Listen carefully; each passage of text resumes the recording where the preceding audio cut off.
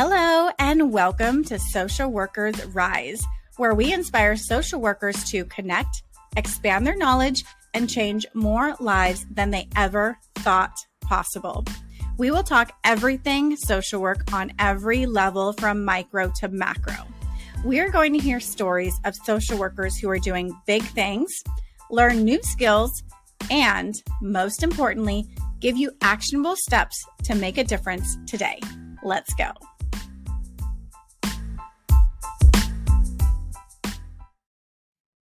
Hello, and welcome to another episode of Social Workers Rise.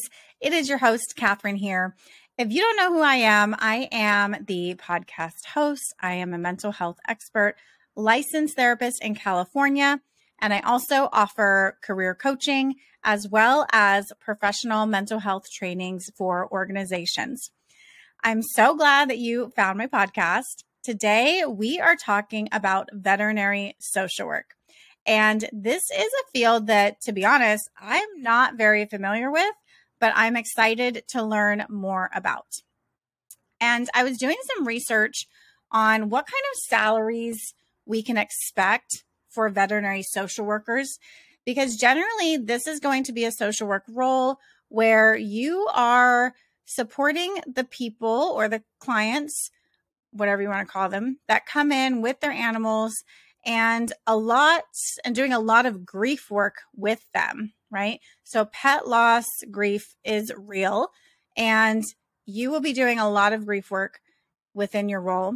And our guest today, her name is Emily Carveth, and she is an LMSW. She's a veterinary social worker for a large specialty and emergency veterinary practice in Connecticut. She earned her MSW in 2022 from Fairfield University, and her bachelor's in 2004 from the University of Richmond. Emily is dedicated to supporting the emotional health and well-being of humans that accompany animals and is passionate about uplifting the veterinary community. She is currently living in Connecticut with her partner and her 17-year-old cat, Roland. So I'm really excited to have you listen into this interview with Emily, because we're going to talk about her role as a veterinary social worker. What does this entail? What is the good, bad, and the ugly of it? But before that, I did some research, and today it is February 2023. And on Indeed, I just did a general search for veterinary social work roles. And I'm seeing a huge range in salary here, anywhere from $50,000 up to $92,000 a year. So just something for you to know, right? Do this research ahead of time so that you know in your area, in your state, what is the going salary. Indeed.com is a good place for that.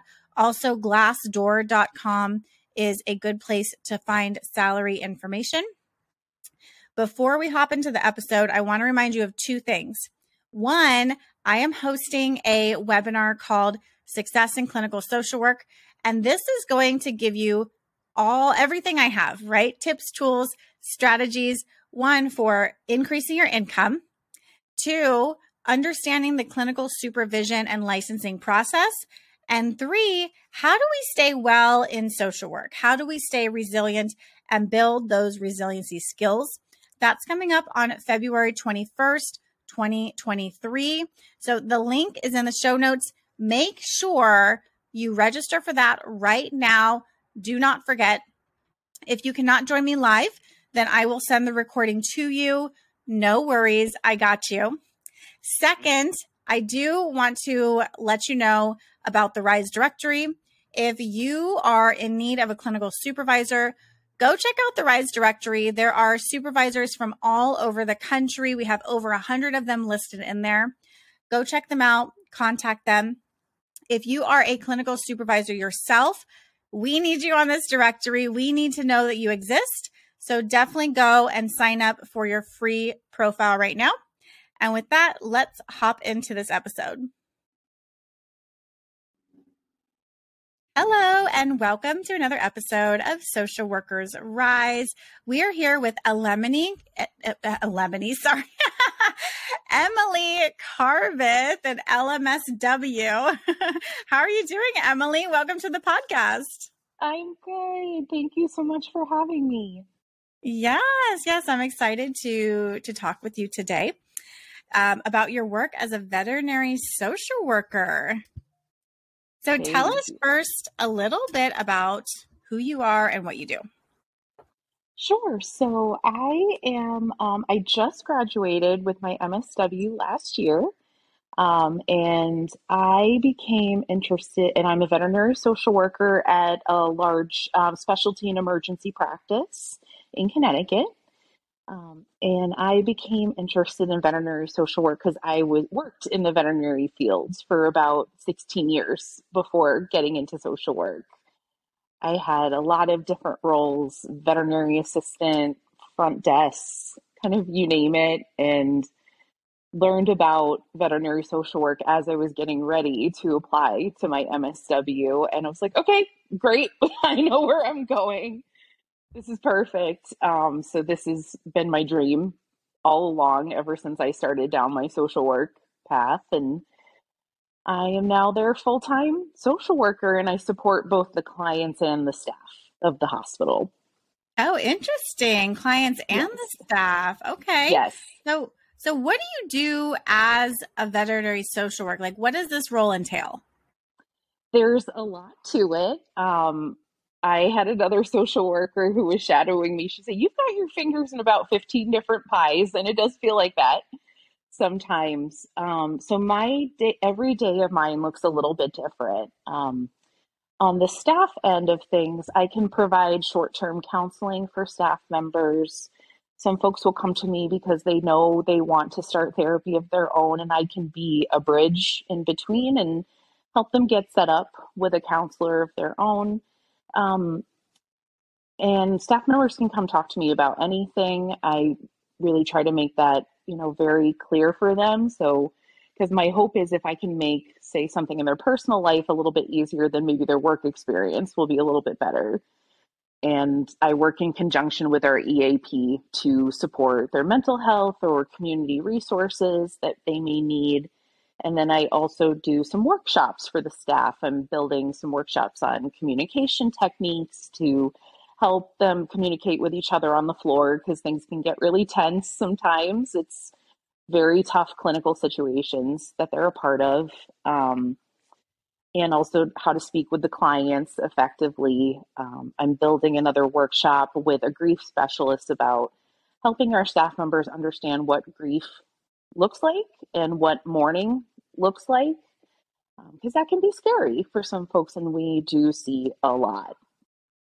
And then on the client side, most of how I support the clients is with end of life and euthanasia support. So I can be there for owners during euthanasia. Some folks like to talk to me before that to help with their end of life planning for their pets, and that can help with anticipatory grief that they might have. And I do offer short-term pet loss focused grief counseling for clients after their pet has passed away. And similar to the staff, kind of act as a bridge where if they feel like they need long-term support, I can help refer them to an outside counselor that works well with pet loss and grief. And then I also run some support groups for our clients. We have a group for folks whose pet has passed away, and then we also have a group for pet caregivers where their pets are still alive, but they're facing chronic conditions like diabetes or chronic kidney disease or cancer. And we realize that those folks often don't get the emotional support that they need, and it's been really wonderful. I run it along with an MSW student who's interested in veterinary social work, and it's been a really, really great process so far. Wow, that's amazing. I love it because you are working on so many different levels in different things. So it's not just one-on-one grief counseling, right? But you're doing micro Correct. and you're doing meso with those workshops and the public speaking and the trainings. I love this, Emily. I love it. Yeah, and I also try to do a little bit on the macro level as well. Like sometimes I'll advise our upper management if, say, staff members are having a tough time interacting with each other, I can be like a conflict mediator for those folks and give our upper management folks some insight about what might be going on. So it is a wonderful opportunity to work on all three levels of social work practice. It's pretty cool. Yeah, that is really cool. And I also didn't realize, it makes complete sense when you say it out loud, but I didn't realize that you are also supporting the staff as well as the clients, because I was thinking just the clients, but it's very similar to a lot of different roles that we have. I know when I was working in hospice, my part of my job was supporting the staff and supporting the nurses and not necessarily the doctor, but like my fellow colleagues, because like you said, they might struggle too, right? There's a lot of ethical dilemmas that might come up. There's a lot of really tense conversations that can be had. And I do like also too that you are working on their communication and relationship skills, customer service skills, in order to be able to have those really difficult conversations. I mean, it must be so important. It sounds very, very powerful, what you're doing. It is, it's a tough job sometimes. And it can be overwhelming, but it's also incredibly rewarding.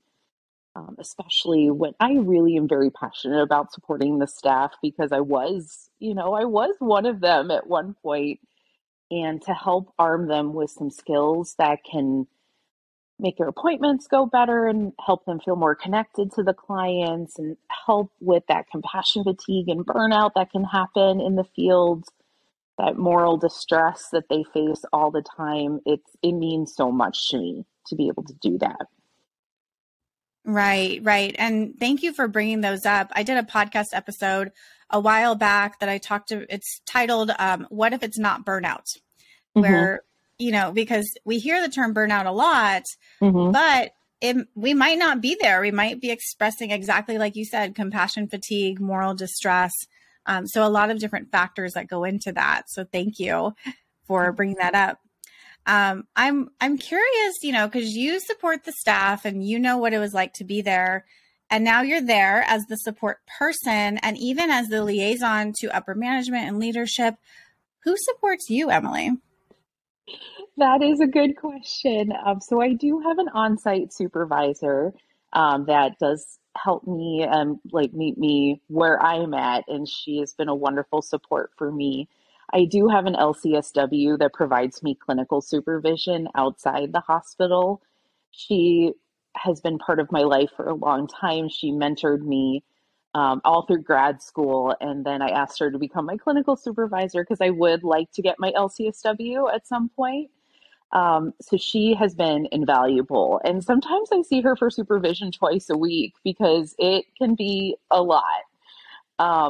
And we also are very lucky in the veterinary social work community. We have an email listserv that's out of the University of Tennessee, Knoxville. And that has been invaluable for me. I've made so many wonderful connections with veterinary social workers all over the country and in Canada. There's also some folks that are not specifically social workers, but other mental health professionals that are working in the field or veterinarians that are really interested in this type of work. And they have been a game changer for me. I had some really wonderful social workers that virtually held my hand as I navigated my first year in this job, and they still do. They still really do. Yeah. There's a special vibe that happens when you get together with other people who do what you do and they just get it. It's a whole different language.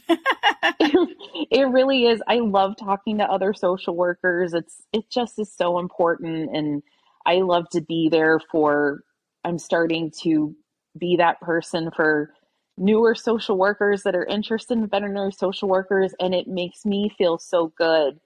And often it renews my enthusiasm and helps with my own emotional exhaustion just to talk to someone else who's interested. Like I remember my why and why I love it. It's true. Yes. Yes. That goes so far, especially when life gets hard and we do have those really hard days. Hey, it's Catherine here. I hope you're enjoying this episode. We're going to take a quick break to listen to this ad from our sponsor. If you're planning to take the BBS Law and Ethics exam, the ASWB Master's or Clinical Licensure exam, or if you're studying for the MFT exam, then you need a proven program that can help you understand the exam questions and pass with confidence. If this is you, I highly recommend the Therapist Development Center. I personally use TDC to pass my law and ethics and clinical exams and found the program provided me with everything I needed to pass with confidence. TDC's program integrates various ways of learning in an organized fashion, containing all of the information you need to pass without the overwhelm. And now, bonus, TDC is also offering a library of continuing education courses that fulfill your license renewal requirements and will support you in your career development. If this sounds like something that you need, visit their website, therapistdevelopmentcenter.com, and use the code SWRISE10 at checkout to receive 10% off any of their CE courses, including their brand new course, On the Edge of Life, an Introduction to Suicidality. You can also check out the link in the show notes. Which, speaking of, I'm kind of wondering, what would you say is the most challenging part of your role? For me, I think there's a couple of things. Because of my unique background, I do experience countertransference towards the staff. And I have to look at that and really own that and be very kind to myself about that, because I know I'm in a fairly unique position. A lot of other veterinary social workers did not have a veterinary background, but I feel very close to the staff and sometimes very protective of the staff. And I have to make sure that I'm talking to folks outside of veterinary medicine sometimes so I can protect my heart a little bit. And then also the other challenging part for me is being there for the clients in the midst of their grief and loss. That is an ongoing journey for me to learn how to be a grief steward without becoming lost in the grief myself. And I had heard from some veterinary social workers that you'll always be more affected by the pets and the family that are similar to you. So I have an elderly black cat at home, and when I see an elderly black cat in the hospital, I have to be like cope ahead, like DBT cope ahead. Just know, okay, I'm probably going to be more affected by this, and really give myself permission to feel that grief too, because it's valid. But yeah, that is still a journey for me, because I can't help but be touched deeply. I'm with folks on the worst day of their life, and it's profound and it's hard at the same time. Yeah, it is really hard. And I remember in hospice, similar stories, right? Like people who remind me of my own friends or my own family or my grandmother. Oh, forget it. I'm just a pile of tears when I leave there. But and so for me, it was really, like you said, being aware of it, right? Like, okay, being aware that you're going to have countertransference likely with this person, or when it's starting to develop, right? Because we do develop those relationships that we just didn't expect. And for me, it was like a constant practice of having to set this mental boundary and remind myself, this is not my family. This is not my friends. Yes, I care for them, but this is not my journey. And so that reminder would help me when I started to become too emotionally involved. And when I felt myself going home, feeling heavy with these emotions, but allowing myself that reflection, did I do everything that I could within my position, right? Or did I empower them to do what they need to do, right? Because I can't be the 100% of their needs, and it's not our role to. Right. So I'm wondering for you, I know you're still on this journey, and I think it's an ongoing journey for everybody, but what's helped you kind of have that mental or emotional boundary? Um, Definitely talking it out with folks when I'm feeling particularly affected by a client or a staff member. Just sharing about it, getting it out of me is very helpful. Also reminding myself of I love the concept of a good enough parent, and I've tried to adopt that for myself as a good enough grief steward, because I've realized for the most part, for my folks that are grieving that I work with, all they really need and all I can really be there for them is a resource and a safe space and someone to validate what they're going through. I remember in the beginning I was very concerned that I wasn't clinically sophisticated enough and that I wasn't using enough interventions. And when I keep reminding myself, just meet them where they're at, meet them where they're at. Just focus on what does it seem like they need and be that safe presence for them. And reminding myself that I'm good enough just as that is very helpful for me to keep going and keep engaging in the work. And honestly, sometimes I'll need a little bit of a timeout. I will take a day off or like turn off my phone for the weekend, just to give myself a little bit of a grief break for a day or two. Yes. Yes, so important. And with the grief break, I know that you mentioned talking to people outside of your industry, right? So outside of veterinary social work. Mm-hmm. And I found that that's really helpful for me too, to talk to other professionals, other people, and anywhere you go, like neighbors, networking events, just like other friends that aren't in our industry, to get a break and to learn something new and get different perspectives mm-hmm. on careers and life. Yeah, that's great. Yeah, thank you. Exactly. And what would you say is the best part about your role? What do you enjoy most? Oh my God, so many things.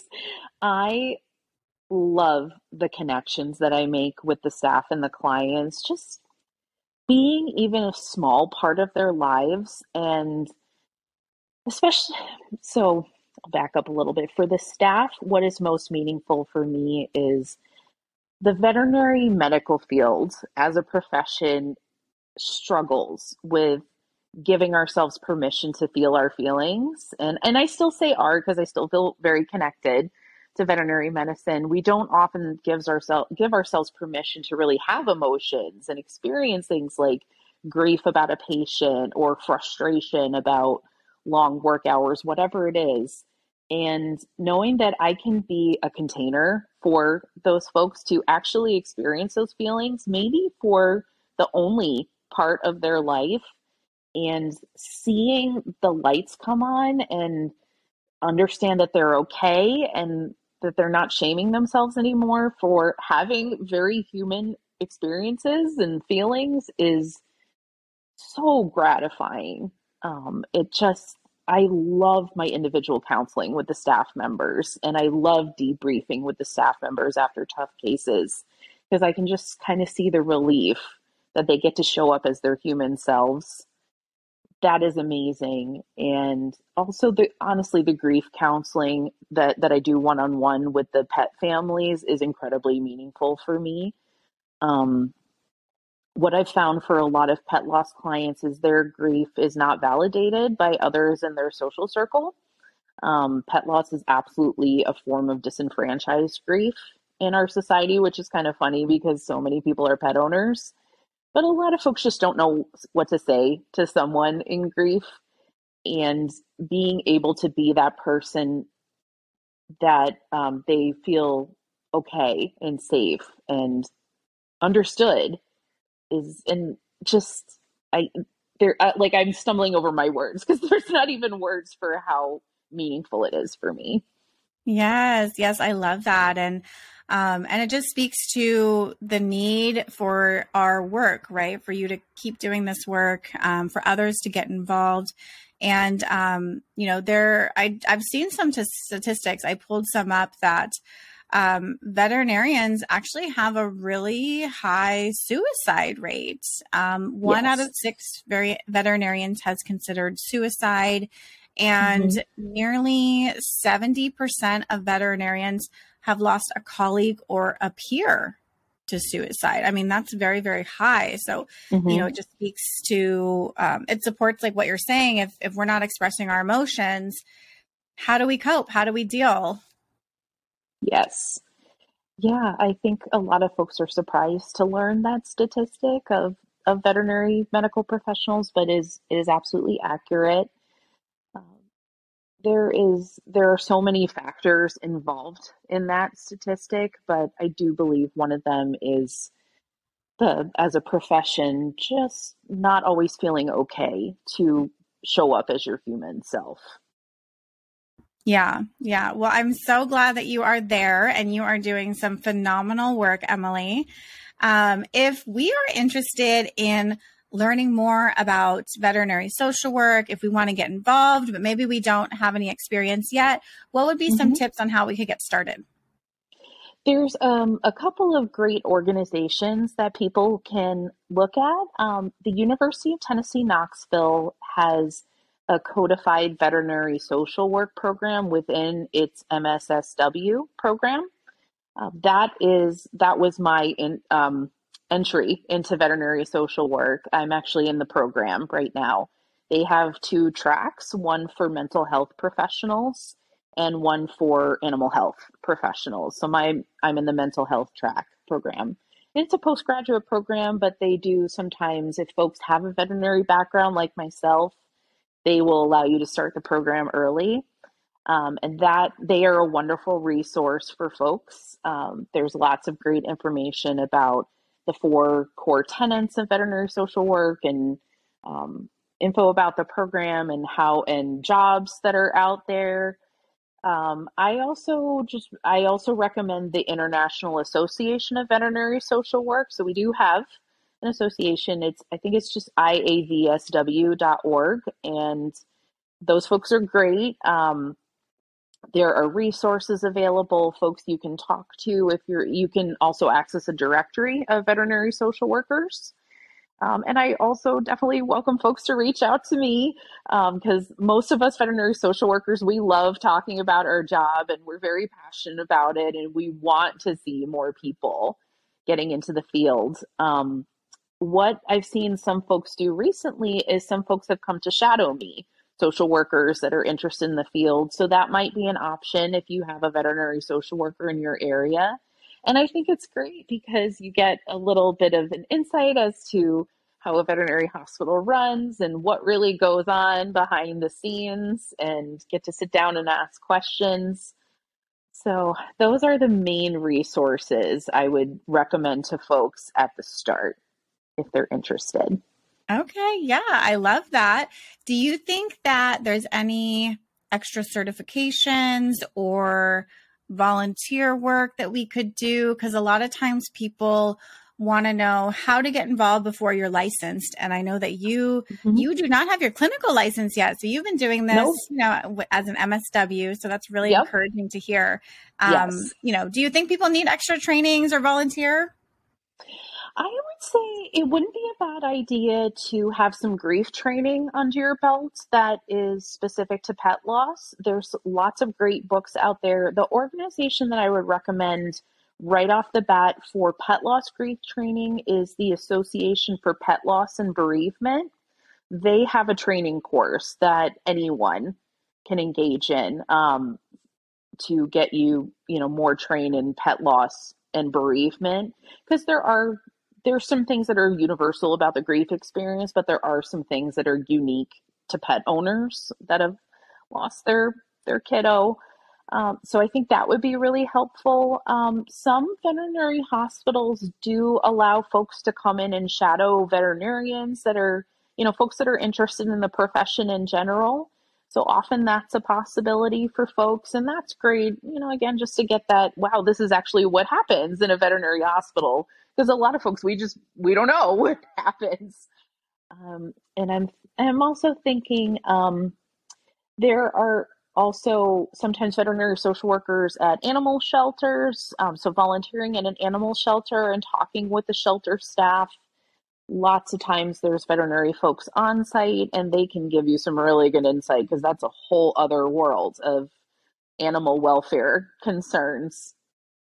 And I'm trying to think of anything else I would recommend. The Association for Pet Loss and Bereavement has a great book list as well. Their founder, Dr. Wallace Seif, wrote a book called The Loss of a Pet, and that's a great foundational text for people who are interested. But I would say probably just connecting with a veterinary social worker and asking them some questions about their path. You definitely do not necessarily have to have your clinical license in order to hold this job. I would say, though, if you're an LMSW like myself and you're getting this type of position, I would negotiate with your hospital about having your supervision covered because I could not do without my clinical supervisor. Yes, yes. So many great tips. Also, too, if you are in need of an outside clinical supervisor, check out the RISE directory. There may be someone who fits your needs there. Yes. Yep. Mm-hmm. So thank you so much, Emily. I'm so glad that we were able to have this conversation. If people have more questions about veterinary social work, where can they find you? How do they connect? Sure. So I have a Facebook page. It's Emily Carveth, Veterinary Social Worker. Please feel free to like my page and you can direct message me through there. That's the best way for the public to get a hold of me. My hospital in Connecticut is Central Hospital for Veterinary Medicine. So there's a little info about me on the website, but I would encourage folks to check out my Facebook page and send me a direct message. And I love to talk to people. Okay, great. Well, thank you so much, Emily. Bye. Thank you. Bye.